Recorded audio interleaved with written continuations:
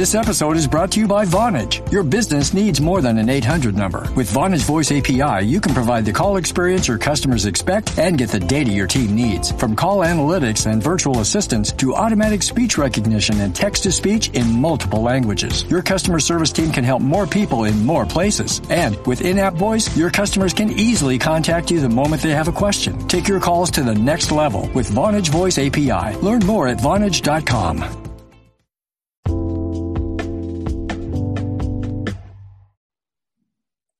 Hi guys, welcome back to Skincare Anarchy. This is Ekta, and I have with me today the Deputy Beauty Director for Cosmopolitan, Lauren Balsamo. Welcome to the show, Lauren. I'm so excited you're here. Hi, thank you for having me. It's my pleasure. I want to get started by you telling us about your career background and what got you into beauty and, how you got to where you are now. Yeah, so I've been in the industry for probably like 8 years now, which feels like a really long time. I think I was most interested in magazines in general at first. I've loved magazines forever, just like the whole experience. And then when I had my first internship in PR, I was doing beauty and fashion. And I was like, what is going on the other side of this relationship? Like, who are these people that I'm pitching? Like, that really seems like the job that I want.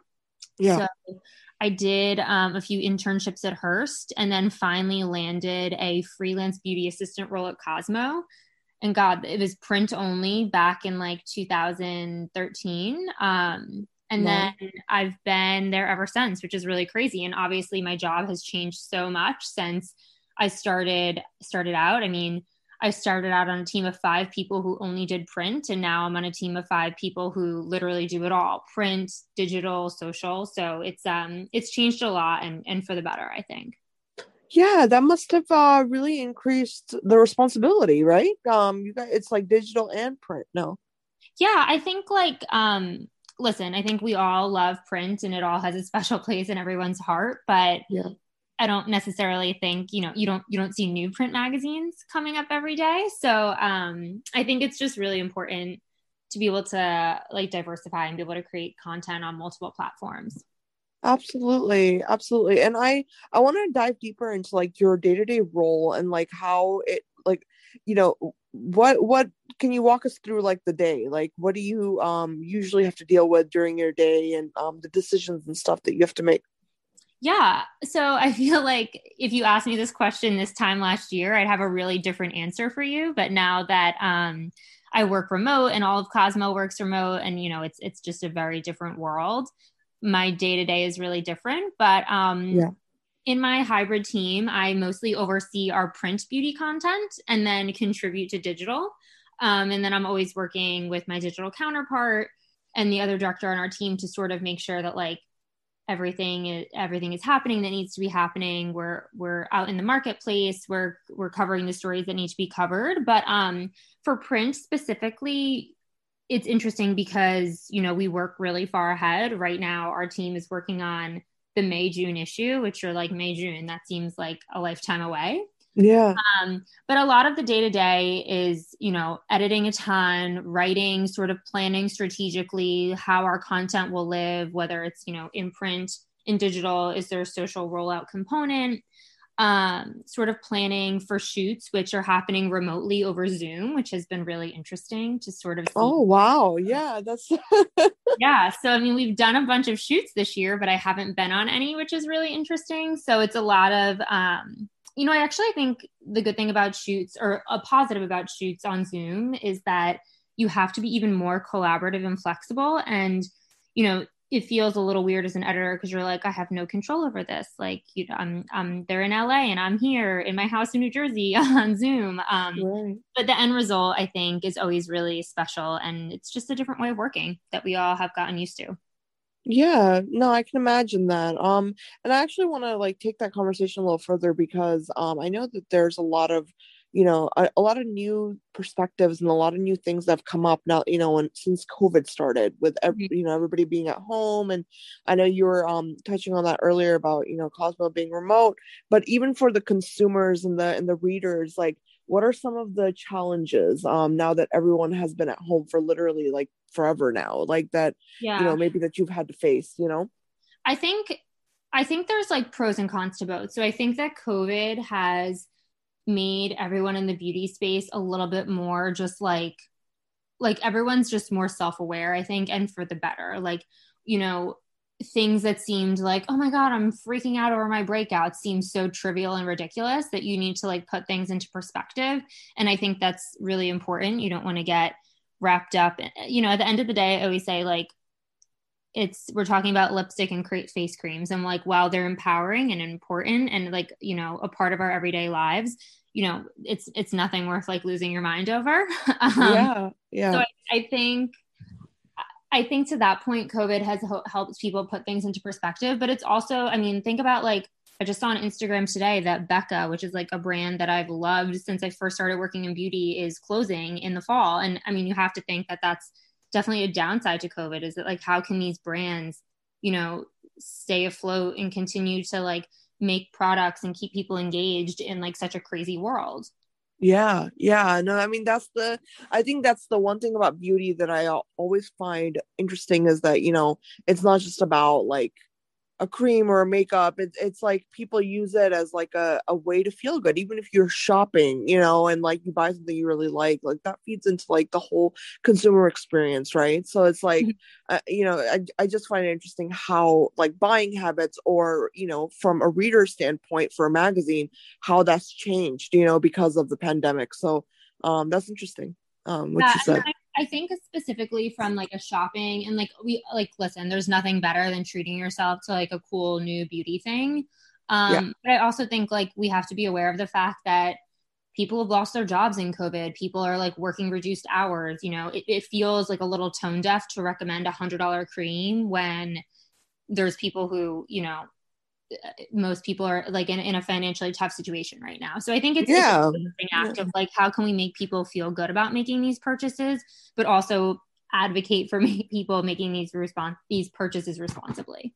Absolutely. I actually, for me growing up, Cosmo was always this like really cutting edge kind of magazine. You know what I mean? Like there was always like the articles and the topics were always like kind of breakthrough. They were things that nobody else is really talking about. So how has that been for you? Like just growing within the magazine itself? Like, I mean, has that kind of stayed the same? Have you seen it shift? Like, in terms of I think something that's really interesting is I totally agree with you. I think Cosmo is like really incredible at telling young people and people who are, in their 20s, early 30s, like what they need to know to live their life to the fullest and best. But I also think there's something really cool about how print and digital are working together now, and that we have so much insight from digital as to like what our reader is craving, what they want, what they're interested in, that we can create content that sort of strikes a balance between giving them what they want, but also telling them what we think they need to know.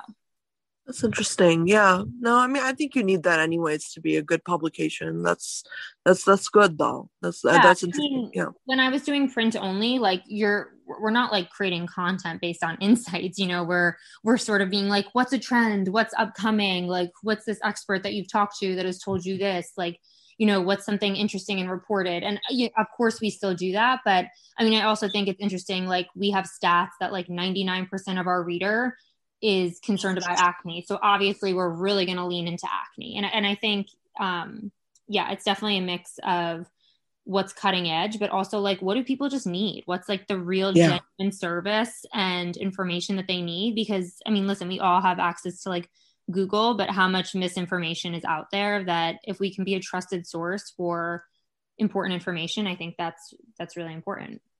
Yeah, absolutely. And it's interesting to me because I think that, beauty publications have such an impact on not only the youth, but even like those of us that grew up with them, you know? Mhm. And so like trusting the advice of editors and beauty directors has kind of been like this, I guess, a culture, you know, especially in the millennial generation. It really has been. And I think the transition to digital might be I mean, and for me, it's interesting because I just wonder like how people consume that information now versus before. But it makes sense, everything you're saying.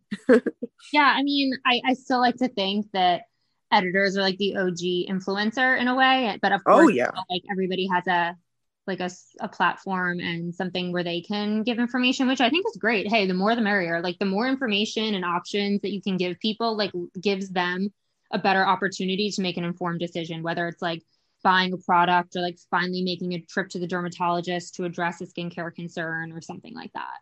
Yeah. And I want to actually talk to you about that in terms of dermatology and the medical science behind skincare, especially. How has that changed, like, you know, in terms of like, because obviously in the last few years, you know, I think everyone's noticed like skincare especially has gone a lot more towards this medical side, you know, and people Mhm. want more answers. They want more explanations more than anything, I think, you know, especially about ingredients and what something can do for their skin. So how has that changed your role? And have you been, you know, working more with dermatologists? And, you know, what have you noticed that's changed with that? So I definitely think that everybody, like the amount of information, you know, just to what we were talking about before, is because there's so much information that people who like everyone's a mini dermatologist. It's crazy. Like I Yeah. talk to even friends who are not in the beauty space and they're familiar with niacinamide and like forms of vitamin C. And I'm just like, that is so impressive, you know? Yeah. To that point, that doesn't replace regular dermatologists. There's a reason that people go to med school. But I think Yeah. in terms of content, like even just the stories we would put out, like in the past, it would be like, I don't know, TK ways to fade hyperpigmentation. And now it's a deep dive on like azelaic acid or something, like such a specific ingredient that maybe 2 years ago knew about. And I also think a lot of that has to do with brands who come out with products that are ingredient driven. You know, it's not like a glow serum, it's a niacinamide serum. Yeah, and you know, I actually want to ask you, Lauren, because I have a hard time understanding how in the world editors and beauty directors, how you guys deal with sifting through all these products that are pretty much saying, okay, this is our main active ingredient, it's the same, you know what I mean, and like five Mm-hmm. different products. How do you sift through that to find, like, for example, like the best vitamin C serum that you're trying? You know what I mean? Like, do you go off of your own personal results, or like, you know, what's the research behind that for you? It is like an undertaking. Yeah.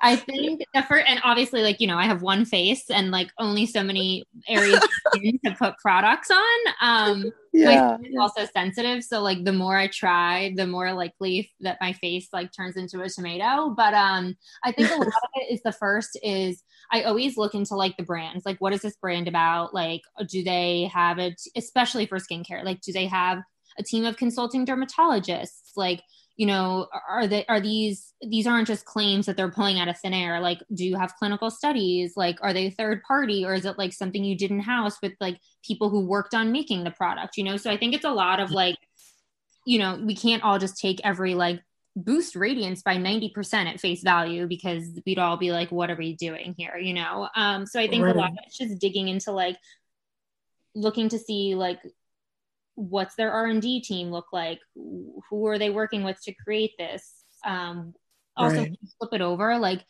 is vitamin C the last ingredient on the ingredients label? You know, like Right. that Right. Yeah. even like, you know, I think the way that products are regulated in the United States is interesting, where you can kind of say a lot and it doesn't actually mean anything. So as a consumer, it's really your responsibility, which sucks, to have to make sure that what you're paying for actually is doing what it says it does. And I think that's Yeah. a place where editors and, you know, dermatologists and influencers can be really helpful, because they're dedicating their time to sort of sifting through the thousands of launches and drops, you know, every Yeah. month to find what works.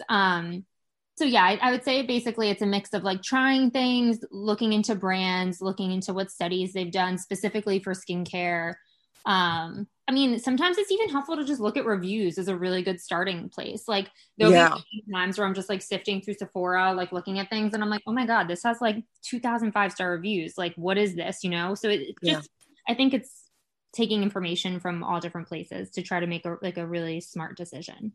I mean, that makes sense. A well-rounded approach. You know, I think that's pretty much how you should approach every single professional field, you know, and that's really good to hear that, you know, you kind of go off of also consumer feedback. I think that's very important because right now, I think for skincare that I'm noticing at least is that there's a lot of brands, obviously, but it's almost as if the focus is not only on the skincare, but it's also becoming more around this, like, you know, the brand journey and the brand vision. And like people are really trying to connect with their consumers on more than just a, you know, this is skincare, buy it. You know what I mean? Like they're really trying to connect with people. And in terms of that, do you have any advice for new brands about that? Because like, you know, I think that that's something that, you know, new entrepreneurs struggle with is, you know, I came out with this great line, but how am I going to connect to people? And how am I going to get people to not only buy it, but believe in what I'm doing? You know what I mean?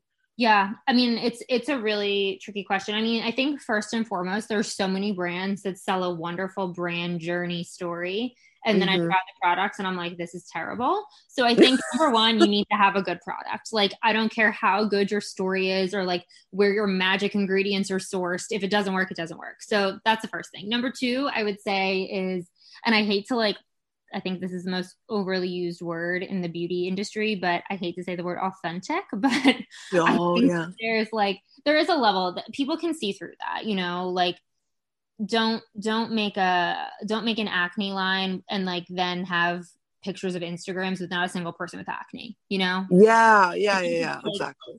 Also, I think people, there's a really interesting balance, and we talk about this a lot, of like imagery that's aspirational versus imagery that actually reflects the consumer. You know, and especially with acne, when we write about acne, like, listen, who doesn't want to see a picture of like great skin in a magazine? You're like, oh my God, I want glowy skin like that. But also like, we need to see pictures that represent ourselves. And if we're going to talk about acne and like sort of, and even if a brand's going to talk about acne and say like, hey, it's okay if you're breaking out, but if you want to try this and then not show any pictures of people with acne, like that's a really big disconnect. How can you connect with them like that? Right.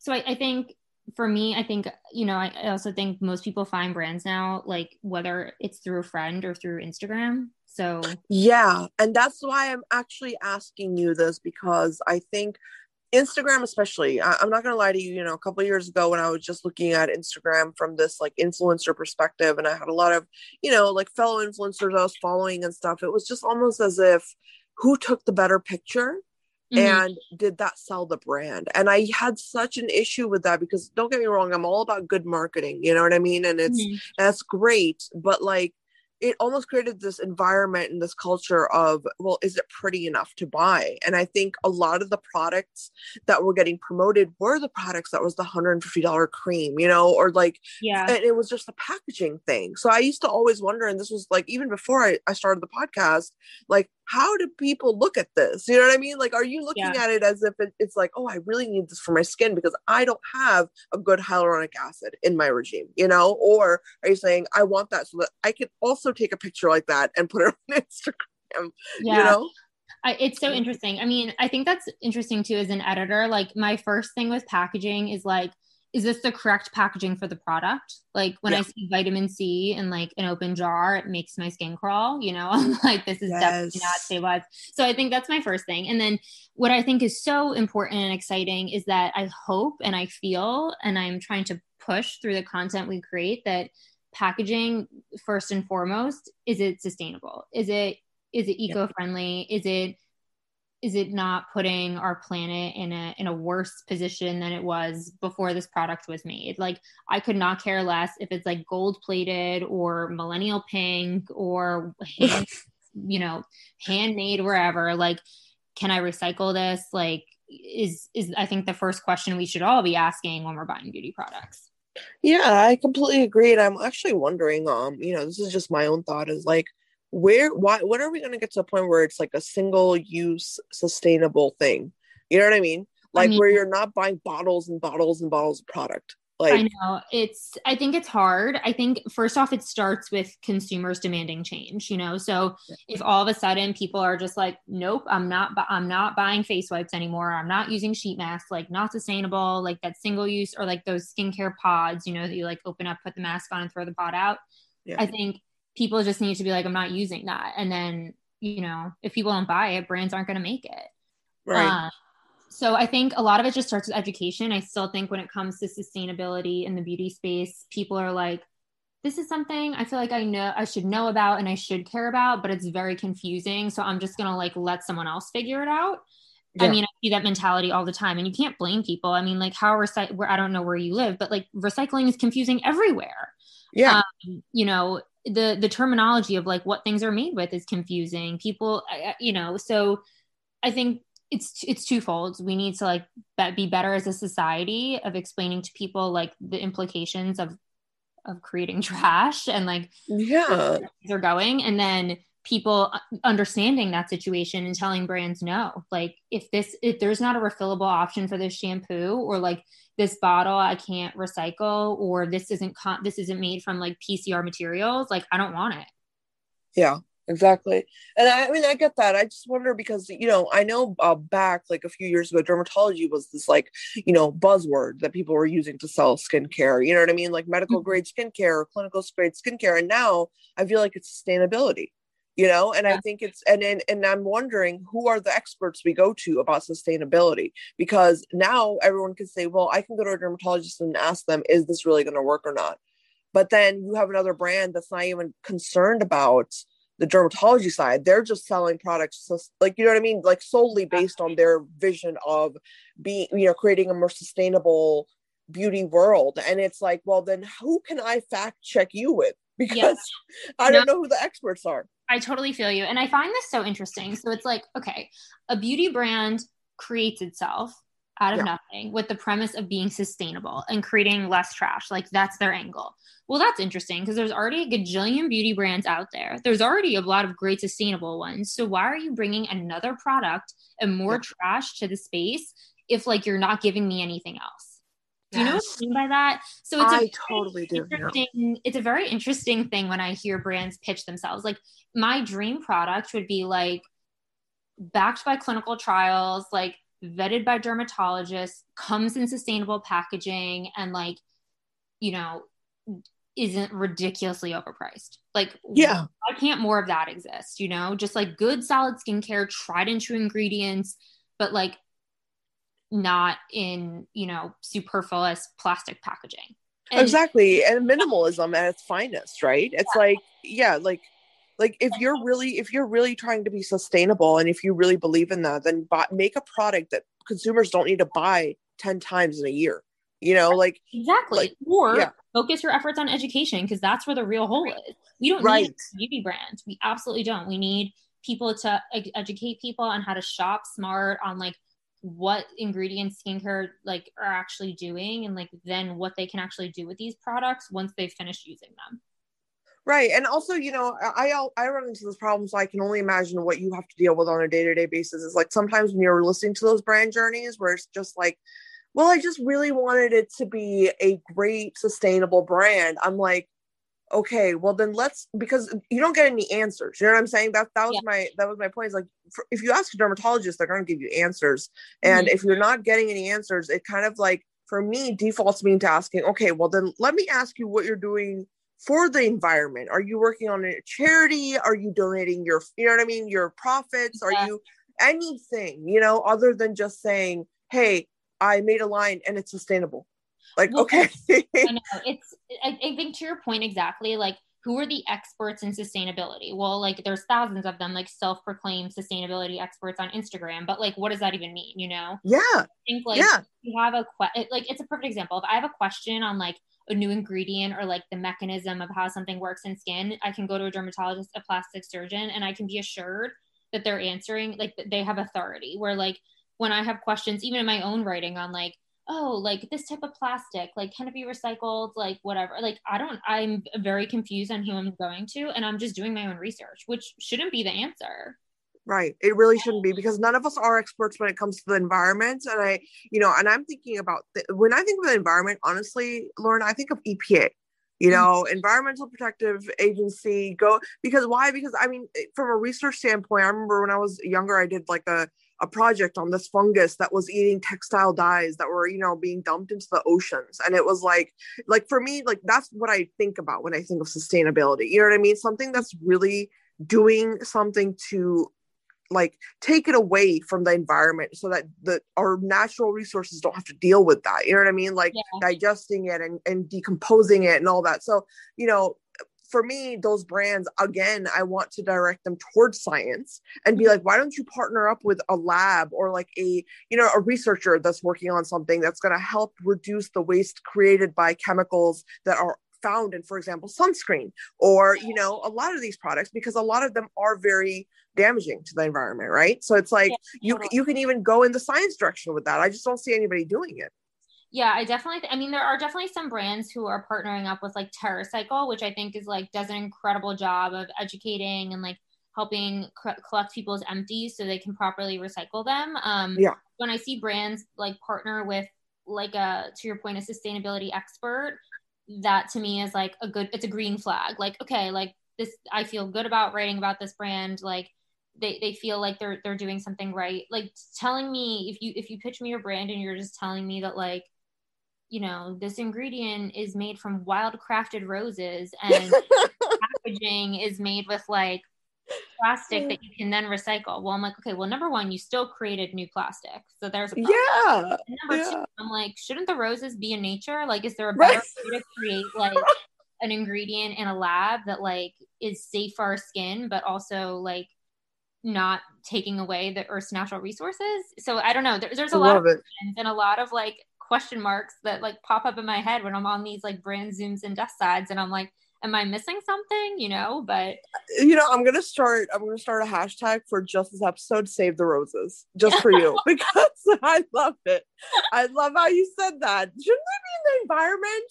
Right. Where are my flowers? Like, don't the trees need to purify our air? Shouldn't they stay in nature, not on my face? I mean, yes. So it's just really interesting. Like, and I'm really like super into that whole space, like clean, whatever people want to interpret that word is, sustainable. I think it's the future. It's what people want. It's interesting. I just think there's a lot of ironing out that needs to happen before we can all fully embrace this and jump in. Well, that also concerns me too. And I completely 100% agree with you, by the way, especially with the word clean. I think I've ranted about this enough in my previous episodes, but like truly, like, can we please stop using, and this to all the marketing out there, right? It's like, can we stop using words before we understand what they mean? Because by the time that the companies come around that are actually going to be doing this right, there's going to be, again, the same problem of saturation in the industry. So they're not going to be able to come up. Exactly. You don't want to like burn people out, like if we're going to make better, smarter choices for ourselves and the environment, like let's do it right and not just inundate people with like 1,000 new products that they're just like, oh, I'm overwhelmed, I'm turning my brain off. I mean, clean itself is a really interesting word. Like, listen, I think you can think of it two ways. Like, well, are the other products dirty? Like, no, obviously not. I think it's more of a word that we're just using to sort of group together as an umbrella term these brands that are conscious of the environment and conscious of ingredient stories from a health perspective. I wish there was a better word for it, because like quite literally, like, doesn't mean everything else is dirty. But it's interesting because clean isn't really natural, right? And no, it's not. It's not. Yeah. Clean isn't really sustainable, but it's kind of just like become this umbrella term for this category, which, like, listen, editors use it because it's like, okay, well, if brands like Sephora are using it and that's how we're talking about these products, well, like, okay, but until we find a better word or a better terminology, or until people are better educated to understand these sort of like nuanced subcategories under clean, it's a murky and tricky conversation.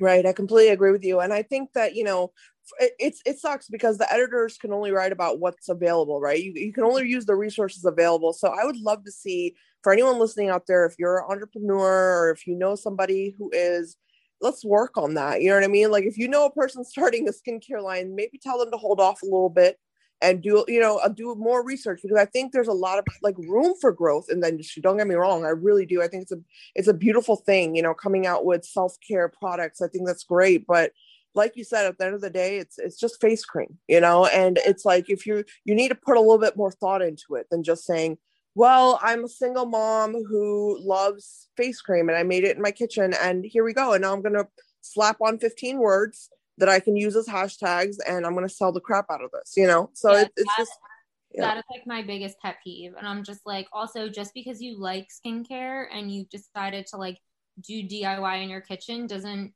mean you're qualified to now sell products to people or give them skincare advice, Yeah. And it's not even always about like, it's not even about like, do you have the credentials to sell, something like that. It's more also, is your product even good? Because I made this point earlier about this one line. I don't know if you've heard of it, but Tallulah Skincare, they make the best, like Lauren, when I say the best, I'm not joking with you. It's like the shea butter and it's a body butter. I've written about that brand before. I really like it. I did a Zoom. I think her name was Lauren, actually, with the founder like a couple months ago. And she sent me a body scrub that literally smells like dessert. Yes. And, one of the shea butter, and they're amazing. I'm a very big fan. I mean, but also to her point, like she's making those in small batches. So it's interesting. Some brands can like really nail it, but for every great brand like Tallulah's that I see 1,000 god awful ones. Yes, exactly. And that's the thing, but because I talked to the founder of Tallulah, and I was talking to her, and she was telling me, she's like, I just really want to get the name out there about my product. And I was like, we were having this discussion, kind of like the same thing, basically what you and I are talking about, but like from an entrepreneurial side, right? And she was just like, I just want to sell a good body butter. You know what I mean? Like, yeah. She was like, that's my goal. Is like, I know this stuff is better than like 99% of the stuff I've tried, because she, I think like her journey was like, she has eczema herself. So, her point was like, I'm making something really good. So why am I not making the millions and millions of dollars that I see somebody like Drunk Elephant making? Yeah. When my product is legitimately very, very good, and that's the kind of stuff I'm talking about, is like, don't saturate the market so that brands like this can't even come up into the limelight as much as they should. And you know what I love about her brand? I'm blanking on her name. I think it's Alexis. Yes. Alexis. Okay. Yep. Why I was like blinking, but I really love how, and this is something that I find really interesting, is when small brands do a few things really well. Yeah. And, you don't need to have 1,000 SKUs. You don't need to do this in like 50 different flavors. Like, I just really love when a brand can be like, if you want a body scrub or you want a shea butter body cream, like, come to me, like, I am your person. And I feel like being able to be that authoritative and be like, no, I make the best one, is like very impressive to me. Absolutely. And sticking to it, if your first product doesn't work, don't make another one. Like, try to figure out why it didn't work. Like, that's one of the biggest things. Like, don't just keep coming out with products. Fix the ones you have, or take them off the market, and then figure out why it didn't sell. That kind of thing. So 100%. I think we need more. We don't need more. We just need better. That's it. We need better. Exactly. And even with clinical skincare, I know, for example, for me, I always gravitated towards medical grade skincare, especially because I had acne, growing up. So it was like dermatology had a very special place in my heart. So, even with clinical skincare, I see that now it's a whole different, ball game with clinical grade. Like, I love, for example, Dr. Lara Davegun's line. You know what I mean? Mm-hmm.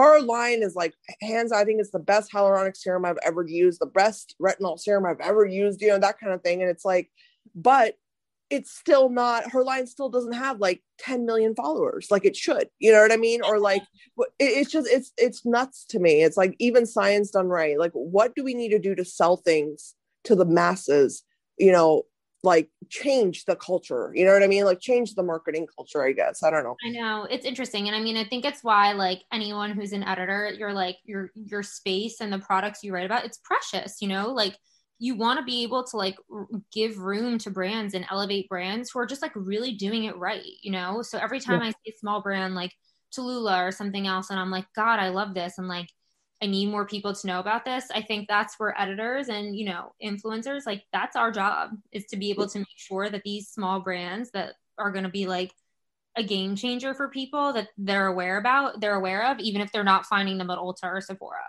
Yes, 100%. I totally agree. Well, Lauren, I could honestly talk to you for ages. This is awesome. But I really want to ask you, what are your favorite products right now for skincare that you're using? Ooh, this is hard.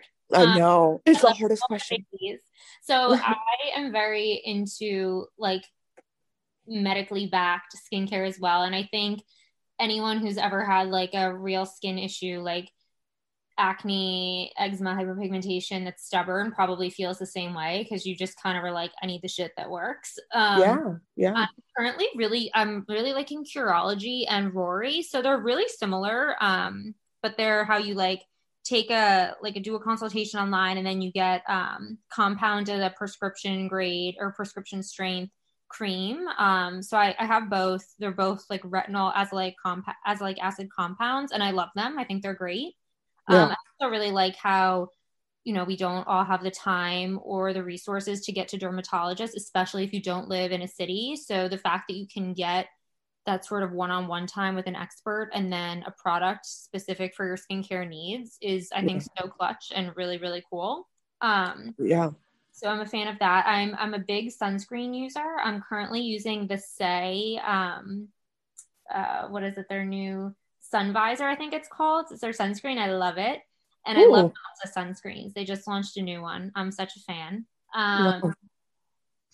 Oh, and Shani Darden's new eye cream. Obsessed. I never heard of it. Oh my God, it's so good. Is it out yet? Like, watch me spilling the beans, and I shouldn't be. But it's so good. So yeah, those are sort of the things that I have that I'm looking at right now in my nightstand, and I'm like, oh, I like this stuff.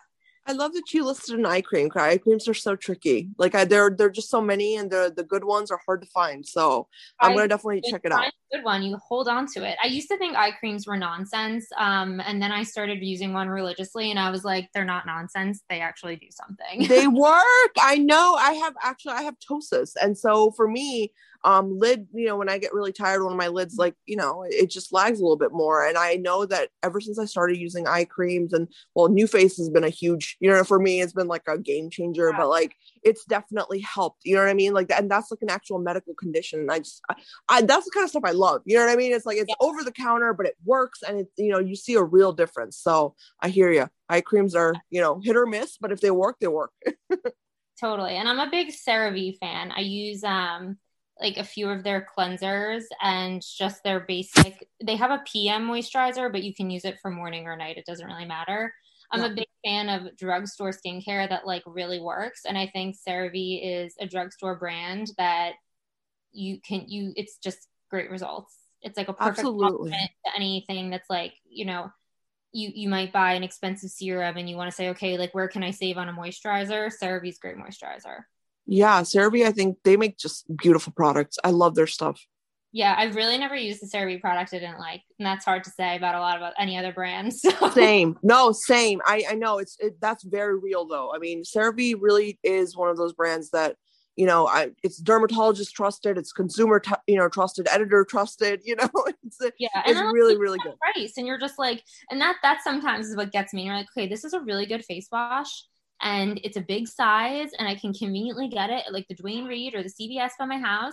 And then why is this face wash at Sephora $78? Exactly. Things like that. And you're just like, okay, because it's sustainable. Lauren, it's sustainable. It has to be $78. Because it's come on now. You have to sustain the company. Shit. Like it's because it's made with wild-crafted roses, okay? That's why it's $78. We also threw some orchids in there, so the price is going to go up $20 extra because there's some black orchids in the mix. Oh my God, I love it. I might just start a line with you. It's going to be the Botanical Garden. Lauren Necta's Botanical Garden skincare. Every overpriced flower we can find packed into a serum. I love it. Thank you so much, Lauren, though. This has been so fun, and I would love to have you back anytime. Yeah, this was a great time. I'm so glad we got to chat.